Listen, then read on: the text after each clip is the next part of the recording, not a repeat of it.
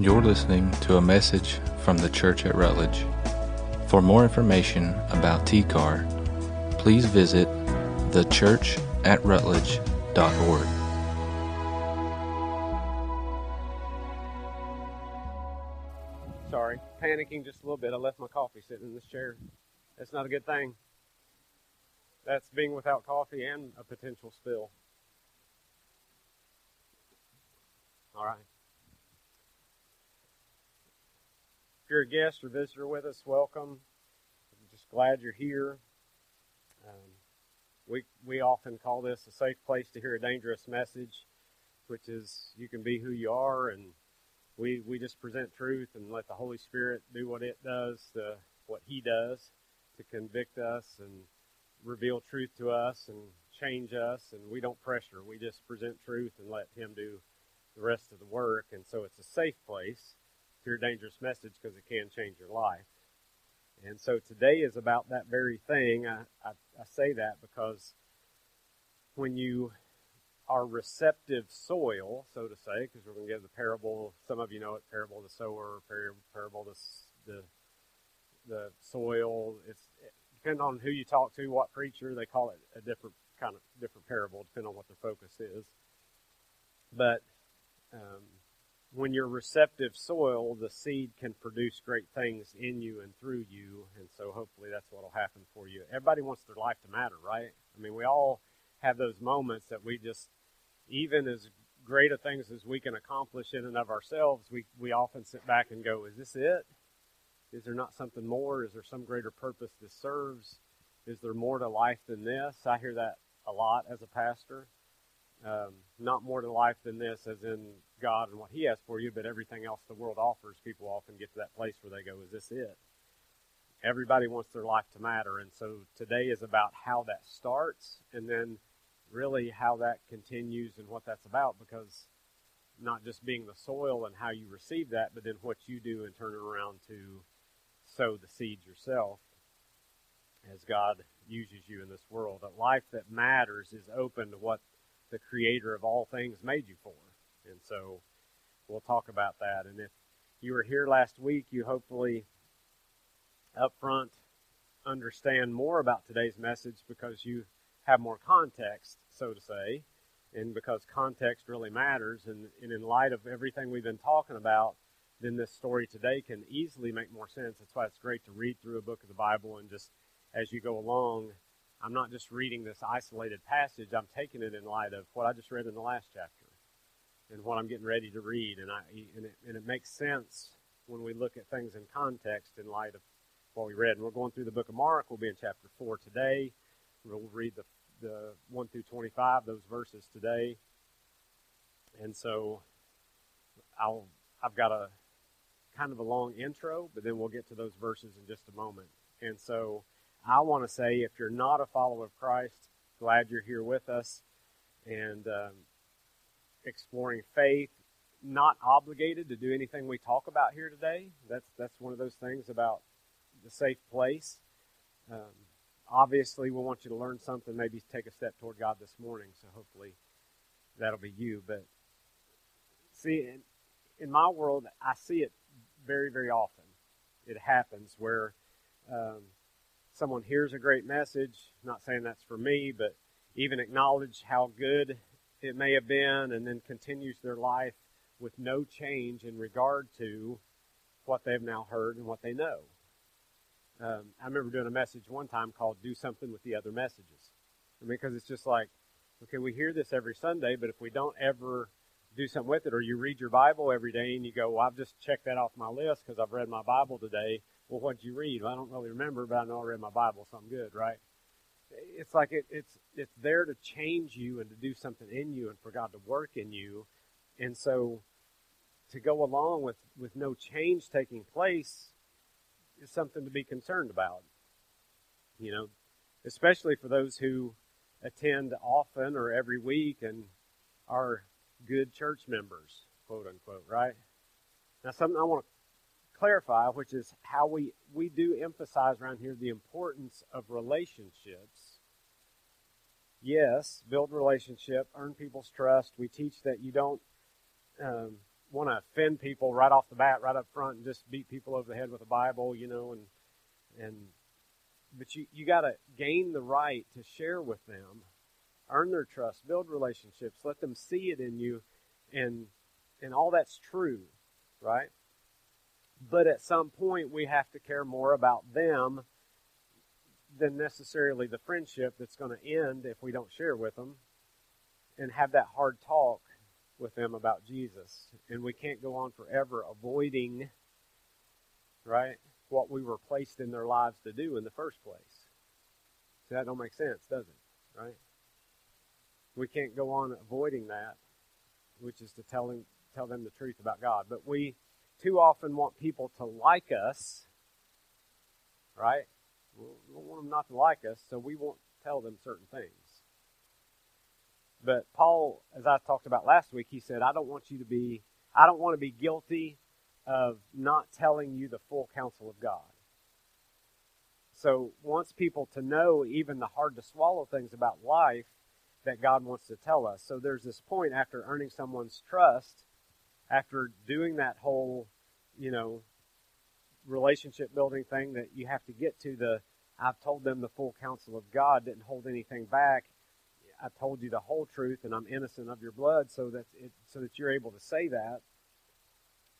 And so there's this point that after building those relationships, we have to say the tough stuff in a loving way. Okay, it always has to be with love, and I want that to be true of our church. So as I look at you guys every Sunday, I think about what I'm going to preach about, and I look out here every morning. I'm up here thinking about how I want you to get to the end of your life and have been a success in God's eyes. To hear Him say, well done to you when you are before Him at the end of your life. And we get so worried about these few years here on earth, and I mostly care about what happens after that. And I want you to know that what I care about is that you and I are going to be looking at each other 100 years from now in the same place. Sometimes it makes me impatient with people sometimes, okay? And some of you are like, Marty, I've never seen you impatient with anybody. I know I'm very calm, and regardless of what comes at me, I'm usually, the worst thing that happens is I get quiet, okay? When I'm most aggravated is I'm just silent, okay? Because I don't want to do or say anything that would be wrong, even though people are like, well, why didn't you say anything, okay? I get that, but it makes me impatient sometimes. In my counseling can sometimes seem a little short and unmerciful. Like I'll meet with people a few times and I'm like, okay, I'm going to send you to Christian counseling somewhere else because like this is the extent of where my counseling with you, right? It's just, I often have people talk to me like marriage counseling, like I've done that a lot. And to be honest, I usually just meet with them a couple times, then send them, because it's not that I don't care that you and your wife aren't getting along. Like I do care about that, but I really don't. Like life's too short for that. You know what I'm saying? Like life's too short.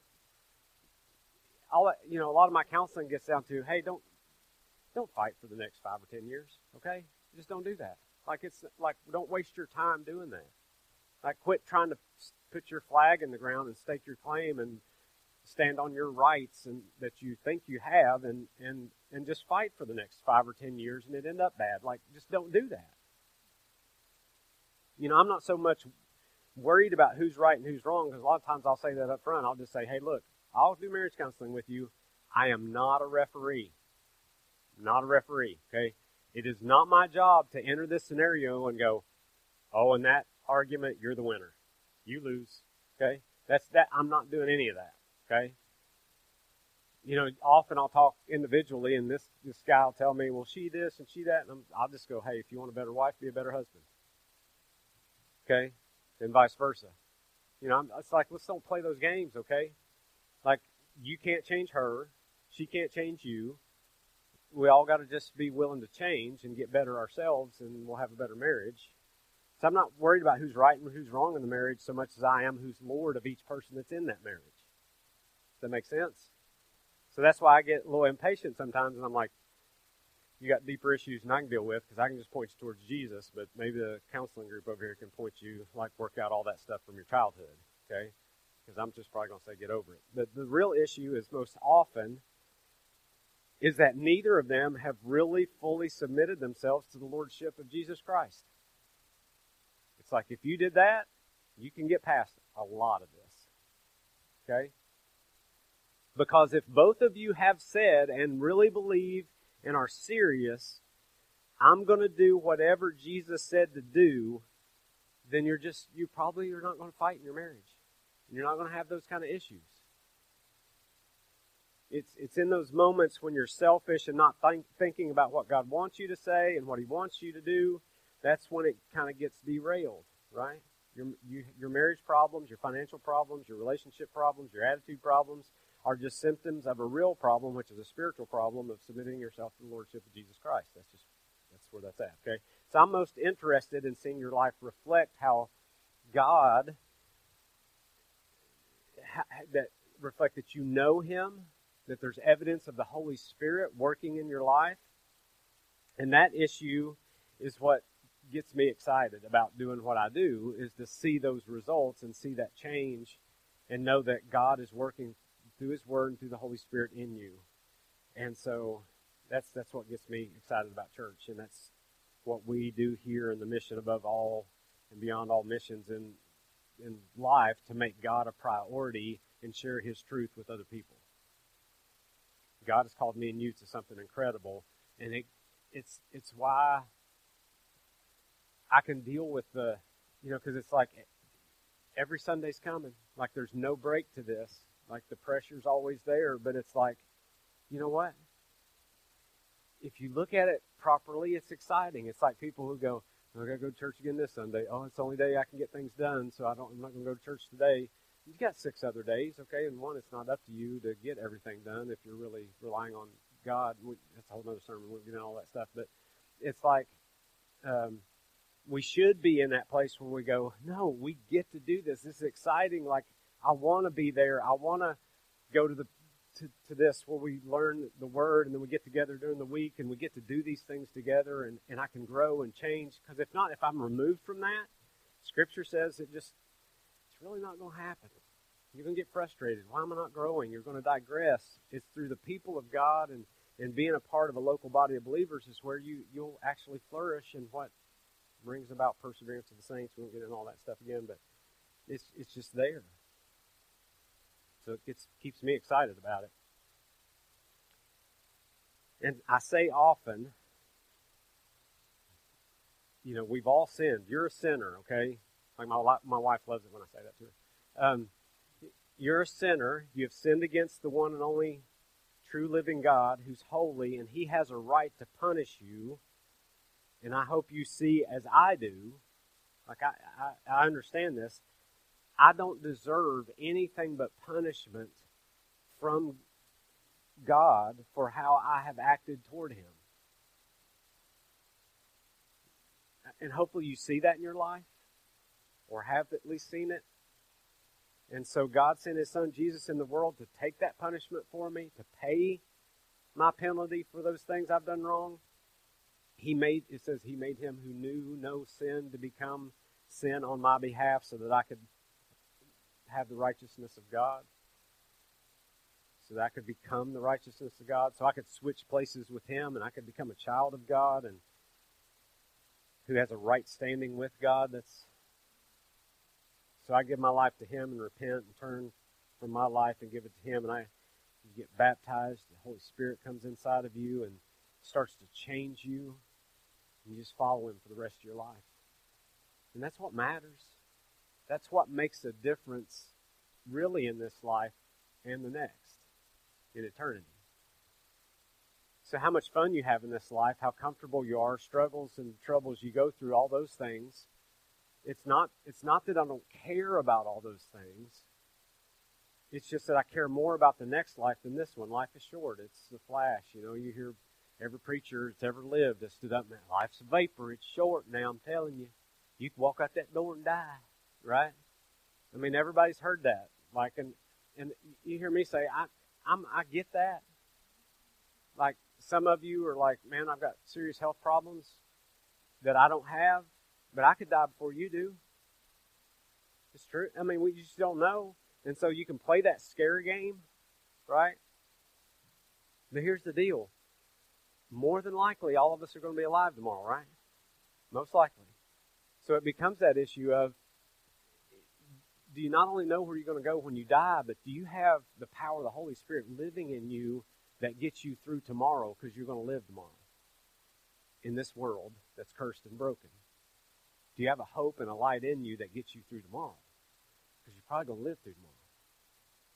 It's not a scare you, into eternity. It's being alive today, really alive, not just breathing, right?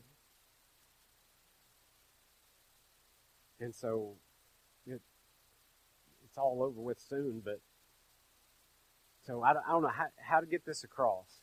I sit in my office, you study, you try to do what you can, and you think, how do I get this across? How do I present this well enough? All those things. And then it's a cycle constantly, because you come back to, well, I can't get it across. But I'm supposed to try. So how do I do it? Well, I can't. But God calls me to try. I mean, it's a losing. It's like, how do I do this? But I'm just called to preach it. And I told you last week about what it means to blaspheme the Holy Spirit.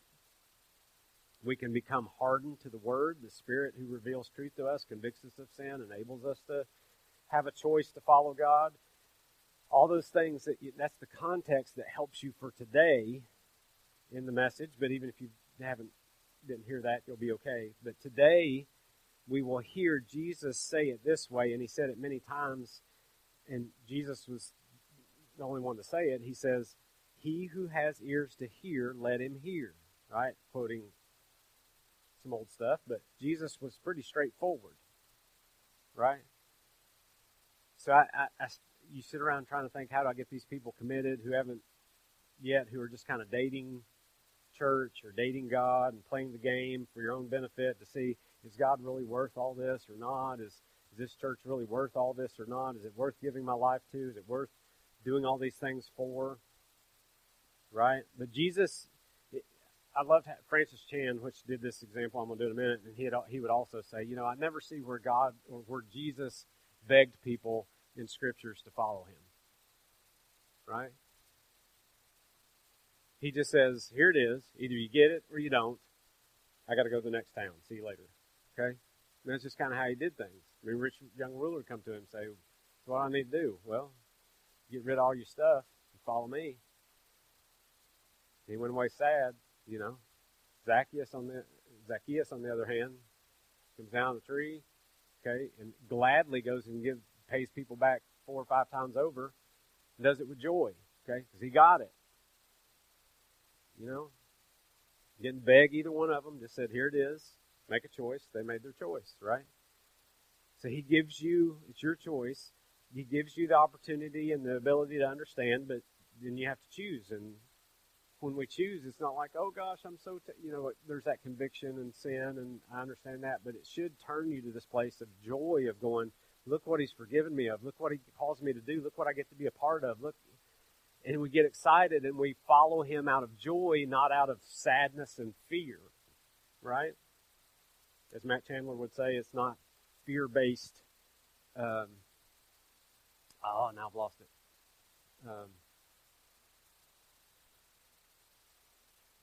It's right there. It's not fear-based. That's what I get for not putting something in my notes. Anyway, it's not obeying him out of fear. It's love-based heart transformation. Okay? It's out of love that we follow him, not necessarily fear that may initially get our attention, but we see how much he loves us. Okay? And so, here, your choice. Okay? And when Jesus uses that phrase of hearing, okay, when he's talking about he who has ears to hear, let him hear, he's talking about this quoting Old Testament scripture that refers to people who have just said no enough, that their hearts have become hardened and so leaned in the things of this world that they don't even hear the message anymore. They don't hear the message of forgiveness and eternal life. They've been swayed by so many other things so many times, so immersed themselves in other things that they just don't hear it. It's just like they don't even hear it anymore. You've probably talked to people that way, like if you've ever tried to share with them, and it's just like, you're like, it's as plain as this. And they're like, okay, well, I'm gonna go to the ball game. See you later. Like they just don't, like it doesn't even register, right? Some of you hear the message of Jesus Christ, and at first it may convict you and cause some tension, and you go, yeah, I don't really want that though, right? And you say that enough times that eventually it doesn't even affect you. It's just static to you, or it starts to annoy you. It can get to that point, right? But others of you hear it and jump at it and are like, man, I get it. That is awesome. I'm in. I'm with you. Like, teach me more. Or you heard it your whole life, and maybe it said it just never moved you at all your whole life. But suddenly you hear it that millionth time, and you get it. It's like, why is that, right? You got it, and you were amazed at the clarity you suddenly had as God opened your mind to it. Anybody ever notice that about themselves? Any of you ever, like, do you remember, if you're a Christian here today, can you think back and go, man, there were so many people that presented that so many times to me, said that I heard the gospel so many times, sat in church, had somebody tell me, I can't count how many times, and then one day it was like that whatever time, all of a sudden I just got it. Like, anybody have that experience? You can look back and see that, right? For most of us, it's that way. All of a sudden, you really got it. And like, why is that, right? Yeah, like, you remember back in the day, I've used this before, but you remember this back in the day, there used to be those pictures that were like, I think this was in the 80s. There were those pictures that were like fuzzed out, all those colors, but if you like stared at it like you were brainless for a while, the picture would actually come out and you could see it. Like, throw that up there. Like, it looked something like that, but if you'd like stare at it and blur your eyes out. Anybody see anything in that?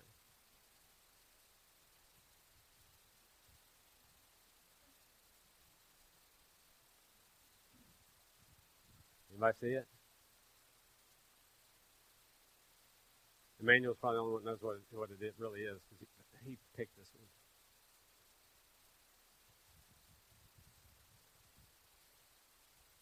Yeah, Emmanuel's over there going, it's a fern. Yeah. Nobody see it? But have you seen these before? Like, you stare at them and all of a sudden this picture comes out. You're like, wow, there it is. Like, all of a sudden you get it, right? Nobody sees it. Okay, take it down before everybody goes crazy, because they're just going to, everybody's getting cross-eyed in here. Some people say that's the way you're supposed to look at it. You've got to go cross-eyed, and then all of a sudden you'll see it, right? But you remember when those first came out? You're like, I remember when they first came out, I was like, I just can't see it, man. I just can't see it. All these people would go, look, there's a horse. Like, there's a shark. Or whatever it was in the picture. And you're like, no, sorry. Right? Couldn't see it. And you thought it was really stupid and it annoyed you. Like, after a while, you're like, man, just put them away. And they were in print. Like, people would have them on their wall, like in their office or dorm room or whatever it was. Thought it was really cool. But there for a long time, you didn't see anything, and you're like, this is just a joke, right? Like, it's not real. Like, you're just messing with me, like saying there's a horse in there or whatever. Right? It wasn't real to you, but that's exactly how it seems to people. And it seems people are like that with the gospel because they just can't see it. Like, you're telling them, and you're going, but it's right there. This is it. Like, this is the big deal about life, and God made us, and sin, and He died on the cross, and man, look what He gets. You can just your life and eternity, and they're just like, it's like they're looking at that picture and can't see it. And you can't make anybody see it. Like, as hard as you tried to say, this is how you do it, you cross your eyes, you blur them out, like, you can't make people see it, right? And it's just that way with the gospel. It's so frustrating at times because you want people to get it. You want them to see it, especially friends, family, people you love. And you can't make them. And suddenly somebody does, like out of 100 people, all of a sudden this person gets it, and it's all like, I know what you're talking about now. It's like, okay, well I've been telling you for years, and now you get it, right? I've talked to people because, believe it or not everyone who comes here is a fan of mine. Okay, I know that's hard for you to grasp. Okay, really, people say they disagree with this thing I teach or that thing I teach, disagree with me and tell me I'm wrong or how mad I make them, or they do what one woman did, which was sit in the sermon and openly yell disagreements during the service, and then they couldn't come back anymore because they were being disrupted. And some people who, they don't like it, but then there's some people who once disliked this place, and then they get it, and then they love it, right? Because somebody dragged them enough times until they finally just got it, right? And they're like, oh, I understand, okay? And it's that same way for you, of how many of you heard that message of Jesus Christ over and over and over, and then one day it was like, aha, I get it, right? So that was the intro. Let's talk about Mark chapter 4, okay? Because that's the deal, okay, that this is going to talk about. So we're going to read the scripture, do an example real quick, and we'll be done, okay? Mark 4, let's read 1 through 12. And it said, he began to teach again by the sea, and such a very large crowd gathered to him that he got into a boat in the sea and sat down. And the whole crowd was by the sea on the land. And he was teaching them many things in parables, and was saying to them in his teaching, listen to this. Behold, the sower went out to sow, and he was sowing. Some seed fell beside the road, and the birds came and ate it up. Other seed fell on the rocky ground where it did not have much soil, and immediately it sprang up, but because it had no depth of soil. And after the sun had risen, it was scorched, and because it had no root, it withered away. Other seed fell among the thorns, and the thorns came up and choked it, and it yielded no crop. Other seeds fell into the good soil, and as they grew up and increased, they yielded a crop and produced 30, 60, and 100-fold. And he was saying, he who has ears to hear, let him hear. As soon as he was alone, his followers, along with the 12, began asking him about the parables. And he was saying to them, to you has been given the mystery of the kingdom of God, but those who are outside get everything in parables, so that while seeing they may see and not perceive, and while hearing they may hear and not understand, otherwise they might return and be forgiven. They're again quoting some Old Testament. So some call this the parable of the sower. As they say, it's about the person doing evangelism, sowing the seed, right? The seed is the word of God. Some call it the parable of the soil because it's about these different people who receive the word. That's what this is given an example of. That's what the parable is about. So it's a parable but whatever you call it, it's about God's word and about him and his word, and it's about evangelism, and that we're just to spread the seed and God does the rest. Okay? But yet we have to be careful of what type of soil we are and how we cultivate ourselves and being receptive to what God has for us. But that end part, while seeing they may not perceive or hearing they may not understand, context is important. Remember last week. So in other words, they had said no or ignored the light that they had been given so long, right, that they just couldn't see it anymore. They didn't want to see it or chose not to because of their heart condition, so they think he's just talking about farming. They're like, that's crazy. Okay, I understand some seed doesn't hit good soil and the weeds, and never seen, like in their context, they say, I've never seen where somebody planted one seed and it came back 100-fold. Like, that doesn't make sense. That's pretty amazing. I'd like to see that, but, they just think it's about farming. Yet some people saw it because they were receptive. Their eyes are open to see it, and they get it. So you go back to this passage, Jesus begins explaining it to the disciples. Okay? And he said to them, verse 13, do you not understand this parable? How will you understand all the parables? The sower sows the word. These are the ones who are beside the road where the word is sown, and when they hear, immediately Satan comes and takes away the word which has been sown in them, right? So he's explaining, I'm not really talking about farming. I'm talking about the word of God. I'm talking about the seed is the word of God. I'm talking about the soil of these people who are getting the word of God. But then the birds that came and took it away, that's really Satan blinding the minds of the unbelieving, right? That's about him taking that away from them. Or their hearts are just so hardened, like it falls on the concrete or whatever, that it just does not penetrate their hearts because they've become so hardened. And so, like some of you earlier, right, the same way as talking about here, like when I said earlier that you've sinned and done wrong things against God and deserve punishment, you think, like in your mind, that you just go, that's crazy. I haven't done anything that bad, right? I'm not a bad person. I don't deserve punishment. Like, that's just a little harsh. God's loving. He doesn't do that, especially not to me, right? I've lived a good life. Hey, but I'll tell you, there's just one guy I know. He really deserves it, right? Like our mind goes there automatically, right? We start comparing ourselves to other people.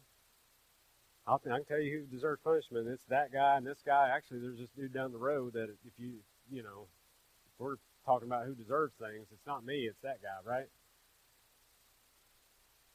And you go on, and you're thinking you're better than those people, and so you don't need to be saved. You're a good person, right? I've heard people say that before. How do you know you're going to heaven? How do you know you're a Christian? I'm a good person, right? And we could sit and talk about your anger, your bad attitude, ungratefulness, pride, deception or whatever, and you would think those are all little things. And think, well, I've done so many good things that it outweighs the bad things on that scale, so I'm okay. It's like, no, it doesn't matter how far the scale tips on your good stuff and your bad stuff. This good stuff will never pay for this. Like that one little bit is enough. And he says, you're like the seed falling on the path and they get trampled or taken away. Satan takes it away, or it just never sprouts and grows, right? It just never happens. I mean, as much as you would want it to, oh gosh. I was younger when I did this before. As much as you'd want it to, you're not going to plant a seed in this and get anything to grow, right? It's just hard. It's just too hard. There's no way for it to happen. And this is going to be very simplistic this morning, but I hope it's something that will, in your mind, you'll remember, okay? So it's like I stand up here and give a message in some of you, and it's nothing. It's not even registering, right? You're more interested in texting or sleeping or being annoyed or think about what you're doing this afternoon or checking Facebook or whatever it is, latest score or whatever. It's going right by you. Like you're like, I don't care about it. It's just, you might even say, I've heard this before. I've read this before. I've got all the answers to those passages. I understand all of it, right? Or maybe it's just that Satan has so blinded you don't understand even though you hear it audibly. Maybe it's not just you don't want to. Maybe it's just you can't. You can't see it. You can't hear it. And Jesus says, I can't change that. It's the soil. It's who you are. You have said no so many times that you're in the darkness. Remember we talked about that last week. You get a little light, you step into the light. You get a little more light, and you get more and more truth. Or if you step away, you might get to the point you don't even see the light anymore because you're so far away.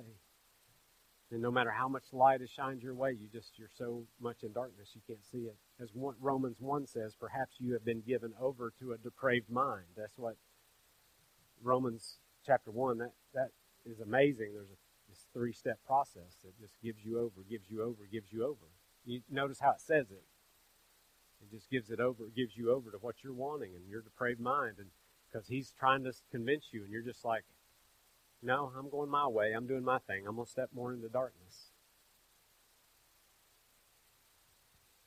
You told him no so many times He's just not going to bother you with the Holy Spirit anymore, which is the only way for you to get that forgiveness. The seed is the same. The Word of God is the same, but the response is different because of the soil, because of each person. Like when he said in verse 16, these are the ones on whom seed was sown on the rocky places, who when they hear the word, immediately they receive it with joy, and they have no firm root in themselves, but it's only temporary. But they're only temporary. Then when affliction and persecution arises because of the word, immediately they fall away. In Luke, because this is in Matthew and Luke, it's in those versions, in Luke it says, during a time of testing.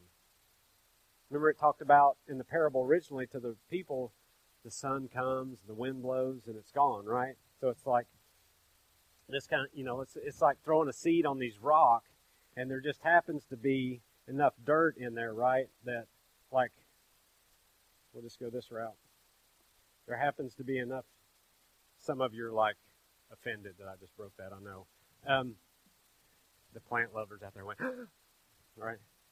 But it's like there's enough dirt in these little cracks. The seed falls in there, and this little flower just springs up, and it's like, okay, that's cool.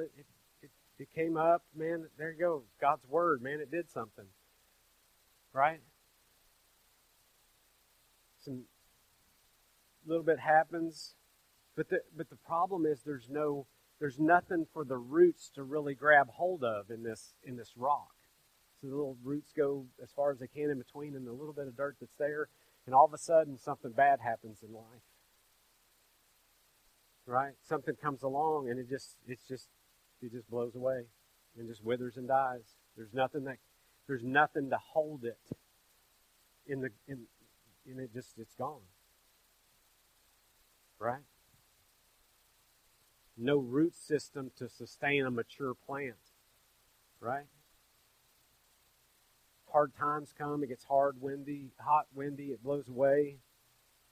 Could be you. I see people do it all the time. Say, yeah, I want that. Yeah, I want that. I understand what you're saying, and I so want to follow Jesus, and I get that, and they get baptized, and they're like all excited, and all these, and it's like they're on fire, and then they come around for a while, and then some tough time comes along, and it just blows them away, and they're gone. You don't see them anymore. Get a bad grade, kids. Parents don't let you do what you want. Boyfriend breaks up with you.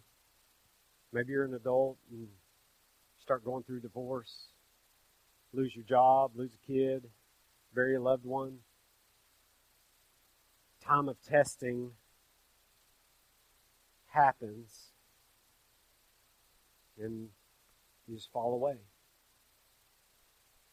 Some person comes along and tempts you, and you're kind of forced to choose between this person and Jesus, and it's a test, and you just go with the person instead of Jesus.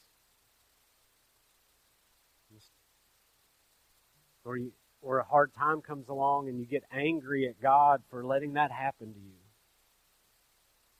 so you just fall away.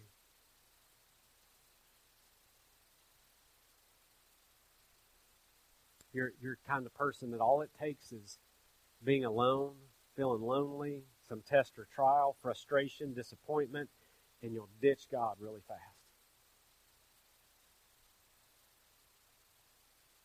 And maybe that's happened with you before. You've seen people do it. They can be in a service and it's like, oh, I get it, and they cry and they shout hallelujah. They come down front, they get baptized, they join the church. Man, it's just like, oh my gosh, this overwhelming experience. But the moment something happens, you're done with him. Can't believe God would let that happen to me. Can't believe God would do that to me. You believe to a point until you don't want to anymore. And you say, forget it. I just don't think God is really that good. It was just self-serving in the first place is what that is. You never really got it. It never took root. Okay? You see it a lot in the church. Somebody's so excited, ready to go. They just haven't been tested yet. And yet times you see the rare person who gives their life to Christ goes through the most awful circumstances, and yet nothing changes between them and God. If anything, they get closer to Him, grow even more through all of that. But that just means it wasn't rocky soil. It wasn't the kind of person we're talking about here, okay? Hopefully that's not you. Then there's this other soil, okay? Verse 18, he explains it. And others are the ones on whom the seed was sown among the thorns. These are the ones who have heard the word, but the worries of the world, the deceitfulness of riches, the desire for other things enter and choke the word, and it becomes unfruitful. Right? And so you get this better plant. There's maybe a little, it's not just on these cracks. Maybe there's a little more soil in here to where, this guy comes along and he starts growing, and it just seems like he's doing pretty good, right? These things. But in that same dirt, there's some other seeds. There's weeds and thorns and stuff it grows up with the plant. And it ends up choking it out. And these weeds represent like distractions and stuff of the world. So while we desire the word, the seed, we also, our heart is torn between the world and the seed. It's a lot of what you see in American Christianity in our church today. It gets rooted in the soil, which has the nutrients and all that in it as well, but it's like the nutrients are being given to, like the soil that's giving itself to, not just the word, but also to all these other things in the world. And so these things start taking all the nutrients, the sunlight, and it chokes out the flower. And so there are some people into the things of the world, and it's what happens. So you love the word and what's happening, but I left my gum in there. Sorry. So it's, man, I gotta work all the time, and it's about earning money in my life. I get the word and I love going to church, but man, I got to get what I can get and all I can get. So I got to get money, and so that's part of the deal too. And then I've got these relationships. There's this girl, right? And she kind of looks like Nikki, but she doesn't dress as good. And so there's her, or there's this guy. And man, I'd give myself more to him than I do to God, and I'm just really torn. And so he's got hair like Elvis, and he's really cute. So there's him. And then, I got this car, but I want another car. I like my car. I work on my car. I've got hobbies like golf, right? I like to go hunting. There's a golf towel, right? I've got these are my run. I wear those to go running, so I like to go running. I've got a job. Maybe I'm a police officer or whatever I do. Man, the movies, all my hobbies, all the little things. It's a video game. Man, I like to play video games. That gets in there, right? You see what happens, right? And I know it's very simplistic, but hopefully you'll remember this, because this is the American dream right here. This is American Christianity at its finest. Hey, but it's in it. You see that poking out over there? There's church and the word, and there's the Christian life poking out over there, right? It gets a little bit of sunlight over there when I don't have all this other stuff to take care of. But eventually all that other stuff just overtakes what really is the most important thing supposed to be in your life.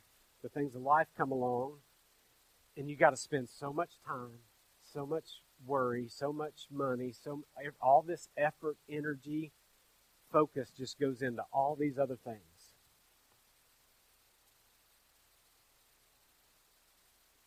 And some of it's not that inherently any of this is even bad. Right?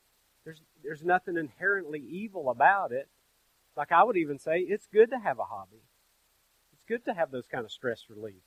kind of things. It's not bad to have a nice car. It's not bad to play golf. Okay? It's not bad to go hunting. Thankfully, right? I enjoy those things. Okay? I do.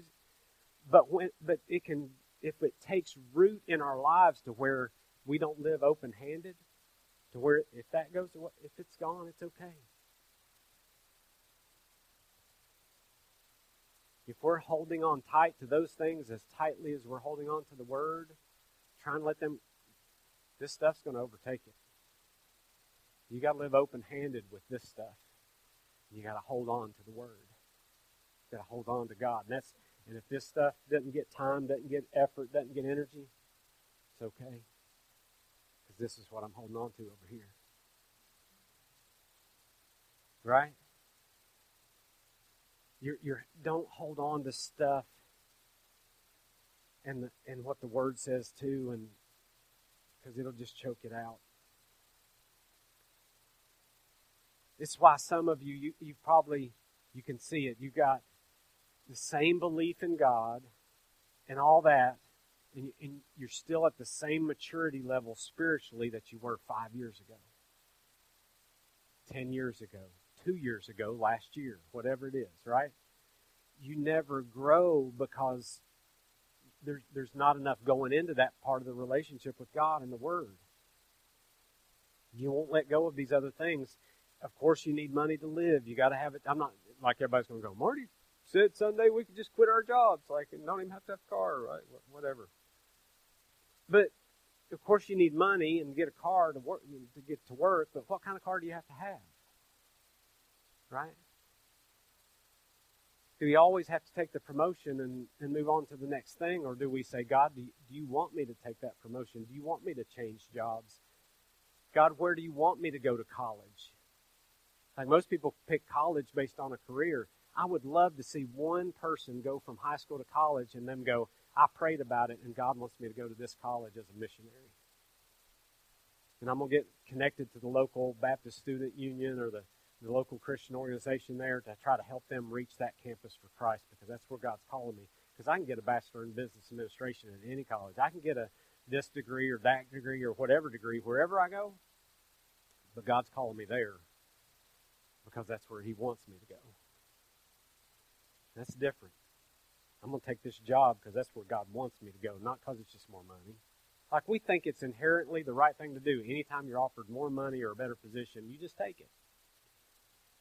And what happens is this. We end up for no time for the things that are important because we just think we're supposed to do this.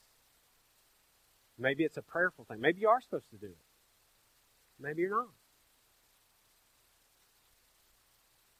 How far do you take it? How much is enough?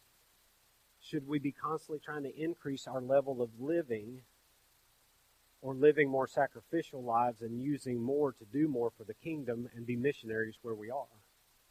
It's a different thought process.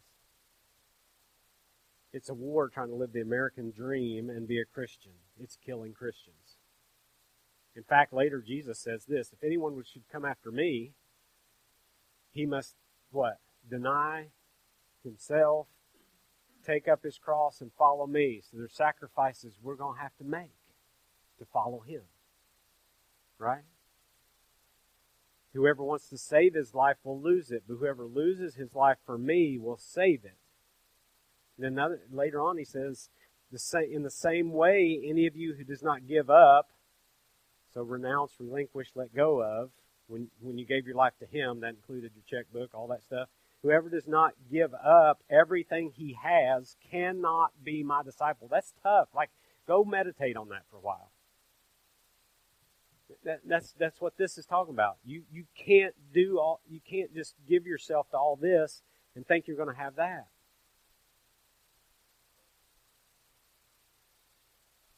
I know you got to have a job, but are you choosing it for the kingdom or because it's what you want to do? Like, I've seen people in the past there's been people in this church that own businesses, and they're like, my business is not just for me. They would not only tithe on for themselves, they would tithe out of the business. And it's like, because they're going, it's not about me. It's not about, it's just amazing stuff, and people who get that. And I know you have to have clothes. Some people don't wear enough clothes. But really, what do you have to have, right? What is it that you have to have? And it's constantly, I want this, I want this. And I understand. I get in those modes too. There's times I'm like, well, I'd just like to have another new one of those, right? Like, and for me, it's not a pride thing. It's not a look how spiritual I am. It's like, it's one of the main reasons I hold on to my 01 Toyota Tacoma, just because I want to put a marker in the ground that says, you know what, I don't have to have. Right? I love that little truck, but it's like, don't have to have. If I need a good truck, I'll go borrow it from somebody. Right? It's constantly, I want this, I want this, I want this. And we will go the extra mile to get what we want in all these categories. But we won't go the extra mile to do what God wants us to do, to be a part of the church, not doing it for God, not doing it for the church, but I'm going to do it for all this other stuff. Like you see it all the time. All the time. Jesus would go so far as to say, even your own family, your kids, mom, dad, brothers, sisters, if you don't hate them, you can't be my disciple, right? What does that mean? Are you valuing doing more there than maybe you should be? You've got your kids on a pedestal, so to say, right? And I just think it's a lot of people. It's a lot of people that are sitting in the U.S. right now. They want Jesus, but they want everything else too. And you aren't going to let go of those things. And you need to. You will spend time defending yourself about those things. I've watched that over and over and over. People defending to the point of, God is okay with me having these things, to have this. God is okay with me spending time doing that. God is okay with me going here, doing this. God is okay with me having this career. And you're always defending yourself, and you're never going to let go of it. Not saying God's against stuff or whatever. It's just that you love it so much. You can't let go, so you can't grow. You understand? Nothing wrong with having it. Like some people that you just don't even choose. You're like, I never necessarily chose this path that got me to where I am. God's opportunity, and He got me there, and He blessed me. So, but what are you leveraging it for, and what are you doing? What are you investing? In now or for eternity? Then I hope some of you are like this, because we got to close, right? There are those, he says in verse 20, and those are the ones on whom seed was sown on the good soil. He's saying then there's some seed that hits the good soil, and they hear the word and accept it and bear fruit 30, 60, and 100-fold. Right? And it's like one little seed falls in the dirt right there, and then, as my 5-year-old little girl back there, Amber, says, bam, what? Okay? It's like that seed falls in there, and like one seed produces like all this stuff. Like it just like amazing 100 times over. Like no farmer has ever just put one seed in the ground and got 100 times what that seed could ever produce, right?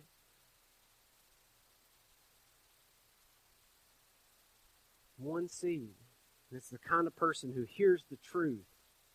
It gets multiplied back. They hear a message and they go out and do something about it. They hear it and they say, I got to do that. I got to change. Man, God's calling me to something great. I get to do that. And then they go do it.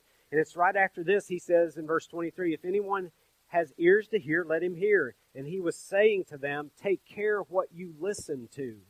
By your standard of measure, it will be measured to you, and more will be given you besides. But whoever has, to him more shall be given. And whoever does not have, even what he has shall be taken away from him. It's that whole light and darkness thing, right? He says, be careful how you listen. Don't just come to church and go, oh, yeah, I get it, amen. Good one, Marty. That thing with the flowers, that was real cute. I'll remember that. Good job. And go live your life the same way, right? The good soil is the one who takes it all in and puts into action the word they heard and they start to grow, right? You see the results in their life. It's not the one concerned with everything else and gets buried. It's not the person who accepts it, but then once temptation or trials or troubles come and they get blown away, they bail out. It's the soil or the person who soaks it in, nurtures what they've heard, and begins to live it out because they invest in that part of their life. So be careful how you hear. If you listen well and obey it, God will give you more knowledge. That's how it multiplies. And then He'll give you more. And then He'll give you more if you do something with what He gives you. So be careful how you hear if you listen well. If not, it'll be taken away. Very strong statement. Some of you won't ever hear. There's people that come and go here, and they won't ever hear a thing I say. They won't ever get any of these scriptures that are spoken. Others will get knocked out the first test that comes along. Others, they're too concerned about the worries of life, the pursuit of riches, comfort, pleasure. They just won't grow. But there are a few who will get it, they'll understand it, and they'll put it to use. And something will happen with that will make eternal differences. We will see the fruit in your life. Not just as a hearer, but a doer. When you begin to sow seed yourself, you begin to be that person that says, man, this God has produced this fruit in my life. Here's this seed. So I'm going to go plant it in other soil. I'm walking along the path and I'm just planting it. Whatever soil that is, God will take care of that part, but I'm to evangelize. I'm to plant those seeds. And so now hopefully you understand people's reactions when you get them from them, because you understand these different types of soils, and you can go, I planted the seed, but I don't get personally offended because that's just where they are. You're just responsible to sow the seed. It's our role, and it's important. It's the greatest purpose you can ever be given. To be Christ's ambassador here on this earth. The purpose of being used as a mouthpiece that someone might get changed eternally. It's just the greatest thing ever. No greater purpose than introducing people to the God who made them. But if no seeds are sown, how are they going to have a chance? So do you hear it or don't you? You get it or don't you? So two responses this morning, we're done, right? Salvation. Seed gets planted. Do you get that about God dying, sending Jesus to die on the cross in your place for your sins? So you get that and you go, I need to turn to Him for salvation. I need to repent of my sin and turn to Him. And you just do that this morning. And the other side of that is where are you at? Are you thinking you're okay? You see where you've fallen away because of tests, trials, bad things happen. My boyfriend broke up with me. My girlfriend broke up with me. That guy left me. I lost my job, sickness. I lost a loved one and just fall away. And now you come back around and you're like, okay, we'll try it again. Well, you just need to make sure where you're at. And you got to go, man, I just need to move to this kind of soil I need to be. Are you too much into all this stuff, right? And so that's just choking out your spiritual life. My hope is you'll get here. Just all kinds of amazing things and fruit comes out of your life that God produces because of your receptiveness to the Word and just doing it. You hear things in the Word and you just go, you know what? May not like it. Right now I'm just going, God, you're convicting me of that. I don't really like it, but you know what? I'm going to do it anyway. Right? And you just follow Him. But then your heart gets joyful in following Him because you start to see, man, when I do follow Him, amazing things happen. It always works out. May not be how I want it, but it does work out, right? So let's pray this morning. Father, I thank you for your word, how that word can change us. I think about the time when Jesus prayed for all of us, that we would be united in our purpose, that we would just be doers, that we would just be together, united in purpose. I think about the time that he prayed for his disciples, that he said, just prayed that God would open their minds to the Word. So God, would we just begin to pray for one another? Would we see where we are ourselves and just lean into you for your truth and your Word and just say, God, I want to follow you. I don't want to be knocked out by the trials of this world. God, I don't want to be consumed with this world. I just want to obey. I want to hear your word and understand it and do what you tell me to do. Father, thank you for the fact that our eyes can even be open. If not for your Son Jesus, we would not have a chance. So we thank you for him dying on the cross in our place for our sin, that we could talk to you right now, we could hear your word, we could have the Holy Spirit and understand it. Would you just do a work in us that just is overwhelming in this community, that pushes back darkness, that shines a light out of us, that, as your word says, as it goes on to Mark to talk about it, not hiding that light. It's a light that illuminates and it just spreads. May we see that happen here in this church because it's multiplied in the lives of our people.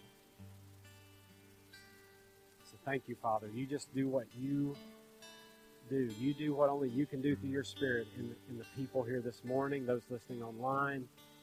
Father, would you just do in them what only you can do through your Holy Spirit? We thank you in Jesus' name. Amen.